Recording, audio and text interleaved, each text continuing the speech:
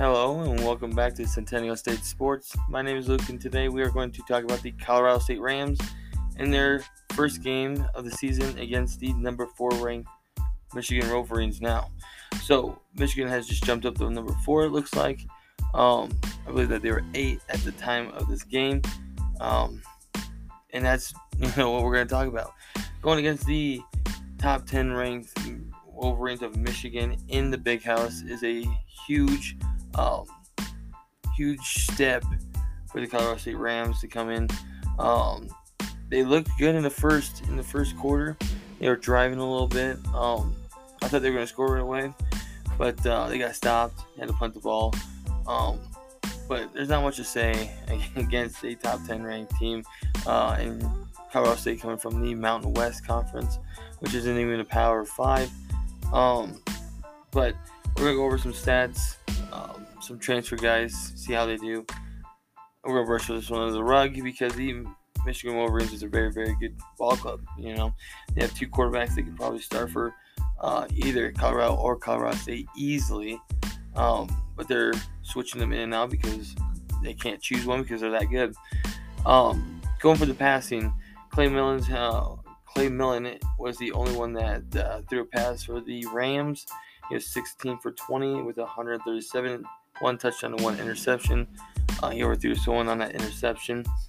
But overall, the redshirt freshman transferred over from Nevada with it, headed over with his coach. Looked pretty good for his first game. I think the announcer said on the broadcast, I think he only had 3 snaps before this game. So that's huge to ask a redshirt freshman to come into the Big House against a top 10 ranked team and compete. So I think it shows you how tough he is. He didn't care. He was out there. He wasn't scared. He was throwing stuff. He was not checking down. He was going downfield. He had an interception downfield. But you can see that he was actually trying to make some plays. 137 yards against that defense is pretty darn good. For rushing, Adrian Vivens was the leading rusher with 10 carries, 35 yards, 3.5 per carry. David Bailey, the last year starter, the workhorse from last year, had 6 carries for 27 yards, 4.5 yards per carry. And Avery Morrow was the third with 7 carries, 21 yards, and 3 yards per carry. So that is the top 3. Clay Millen also had 12 carries for negative 15 yards. I think that's from sacks. So negative 1.2 average there. For receiving, Torrey Horton, the transfer from Nevada as well, coming over with his quarterback and coach, led the receptions with 6 with 69 yards for 11.5 for an average, and the only touchdown for the Rams. McQuillan Stovall had 3 receptions for 33 yards for 11 yards average per catch. And then last year's great wide receiver for the Rams, Ty McCulloch, had 3 receptions for 17 yards for 5.7 yards per catch. So that is the top 3 wide receivers for the game. For the defense, you can only do so much. That Wolverines team is really good. I am also a Iowa fan, so I watch a lot of Big Ten football. And it's just smash mouth football. They can also air it out. This Michigan team is going to try to rebuild what they did last year. Being Ohio State, going to the Big Ten championship, winning against Iowa, and then going to the college football playoffs. So this team last year was a top 4 team. They're trying to build off of that. They are now a top 4 team again, it looks like. It's just too much of a big hill for a CSU team who got a new coach, who's we're really excited for.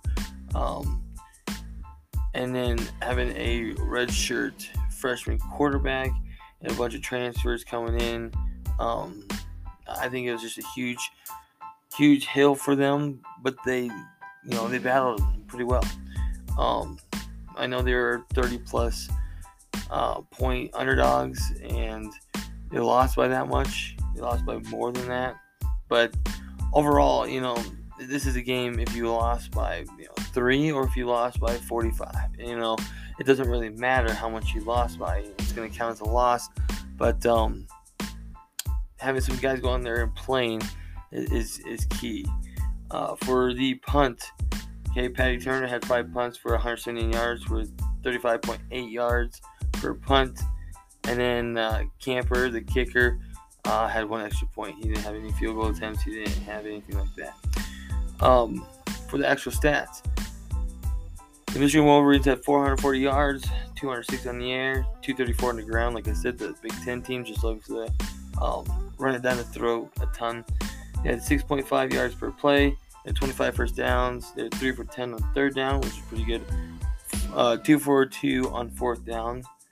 They had 2 punts, 1 penalty for 10 yards, and the time of possession was 30 minutes and 30 seconds. For the Rams, they had 219 yards of total offense, 137 through the air, 82 on the ground, 3.7 yards per play. They had 14 first downs. They were 2 for 11 on third downs, 1 for 4 on fourth downs. They had 59 total plays, 5 punts, no penalties, which is good. They had 1 fumble lost, so they lost a fumble. That was a bad fumble that they lost.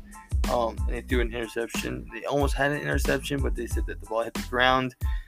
So, they should have to take it away. But, that defense struggled a little bit. But like I said, with that good of an offense, that good of a team, it's going to be hard.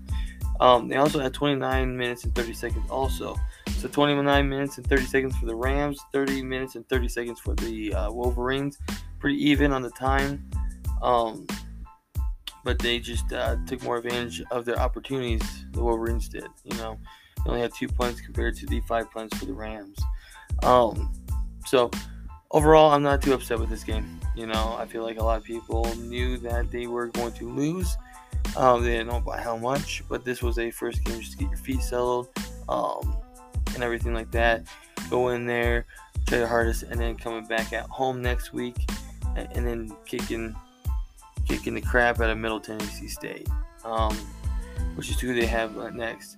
So Middle Tennessee, Middle Tennessee. The Blue Raiders are going to come into Fort Collins to face the Rams next. They are also 0-1. They lost 44-7 against James Madison University, which our old friend is throwing the ball over there. Todd Centeio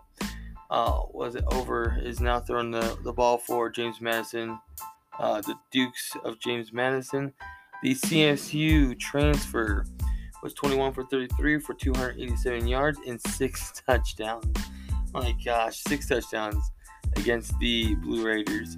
So that is who the Rams are going to play next. Like I said, I think the Rams had their work cut out for this weekend. Take it how it is, okay? And then you have some non-conference games that could be definitely winnable. You have Middle Tennessee State at home, which got destroyed by James Madison. Then you have Washington State Cougars after that, who barely won against Idaho, 24-17. So that could be an easy win game. And then you have, then you come back home against Sacramento State, the Hornets, who lost to Cal, 30-42. So there are about 3 of these games. Middle Tennessee State, Washington State, and Colorado, and Sacramento State, that should be all wins. So if you go 3-1 in your non-conference and you lose to a Big Ten, power, top 10 team in the country, I'd say that's pretty decent. So, you wanted the score to be closer. If you're, 30 points underdogs, you want to maybe keep it around 30 points, 32 points. But overall, I'm not upset. I really like Millen. I think he's very confident. I think he can sling the ball around. I like Vivens. I also like him with Bailey. 10-6 carries. It's about the 6-10 split. So about 60. 60% here and there. Splits there. I think that is good. Bailey runs hard. Bivens looks like he runs hard too. The duo between Horton and McCulloch and Stovall looks like it's going to be really, really good too. You need to find a bunch of people to replace McBride's productive that they had last year. But overall, I think you have a lot of key components on this team. The defense looked good. They should have had a couple, they should have picked there. But eventually, it's just like the same thing as a lot of other teams. If you go 3-0 against a really good team, your defense is going to be out there longer. They're going to be tired, and then you're going to give up more and more points. So I don't think this is a true test of the Colorado State Rams football. I'm excited to see what they do against Middle Tennessee State, Washington State, and Sacramento State. That is the true test of what this Rams team is going to be like this year. Then you start conference games. So I feel like this one is just have to get rid of it. Screw it. Michigan was really good. Get rid of it and go on forward. I want to see some more confidence in the offense. I want to see them pushing on the field. I want to see them finishing drives. I want to see play clock and play management and all that playing a factor. Last year was not very good. They could have beaten, I think it was Utah State. It was decent. If they just call a timeout and kick a field goal, did not. They lost to Utah State, so I want to see how the coaching aspect changes in the next 3 games. I already know it's going to be better, but I want to see it with my own eyes as well. So that's what I want to look at for the next 3 games.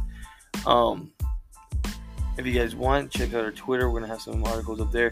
The Broncos are playing on Monday night against the Seattle Seahawks. Russell Wilson's facing his old team. Drew Lock is going to be over there. Noah Fant. So we're going to see some familiar faces. Be sure to try to check in. We'll have something on that Monday night, Tuesday morning. And then make sure to follow us up on Twitter. Hit us up. We like to tweet during the games, especially Denver games. So make sure to follow us up, hit us up, we'll reply and stuff like that. So appreciate you guys listening, and we'll talk to you next time.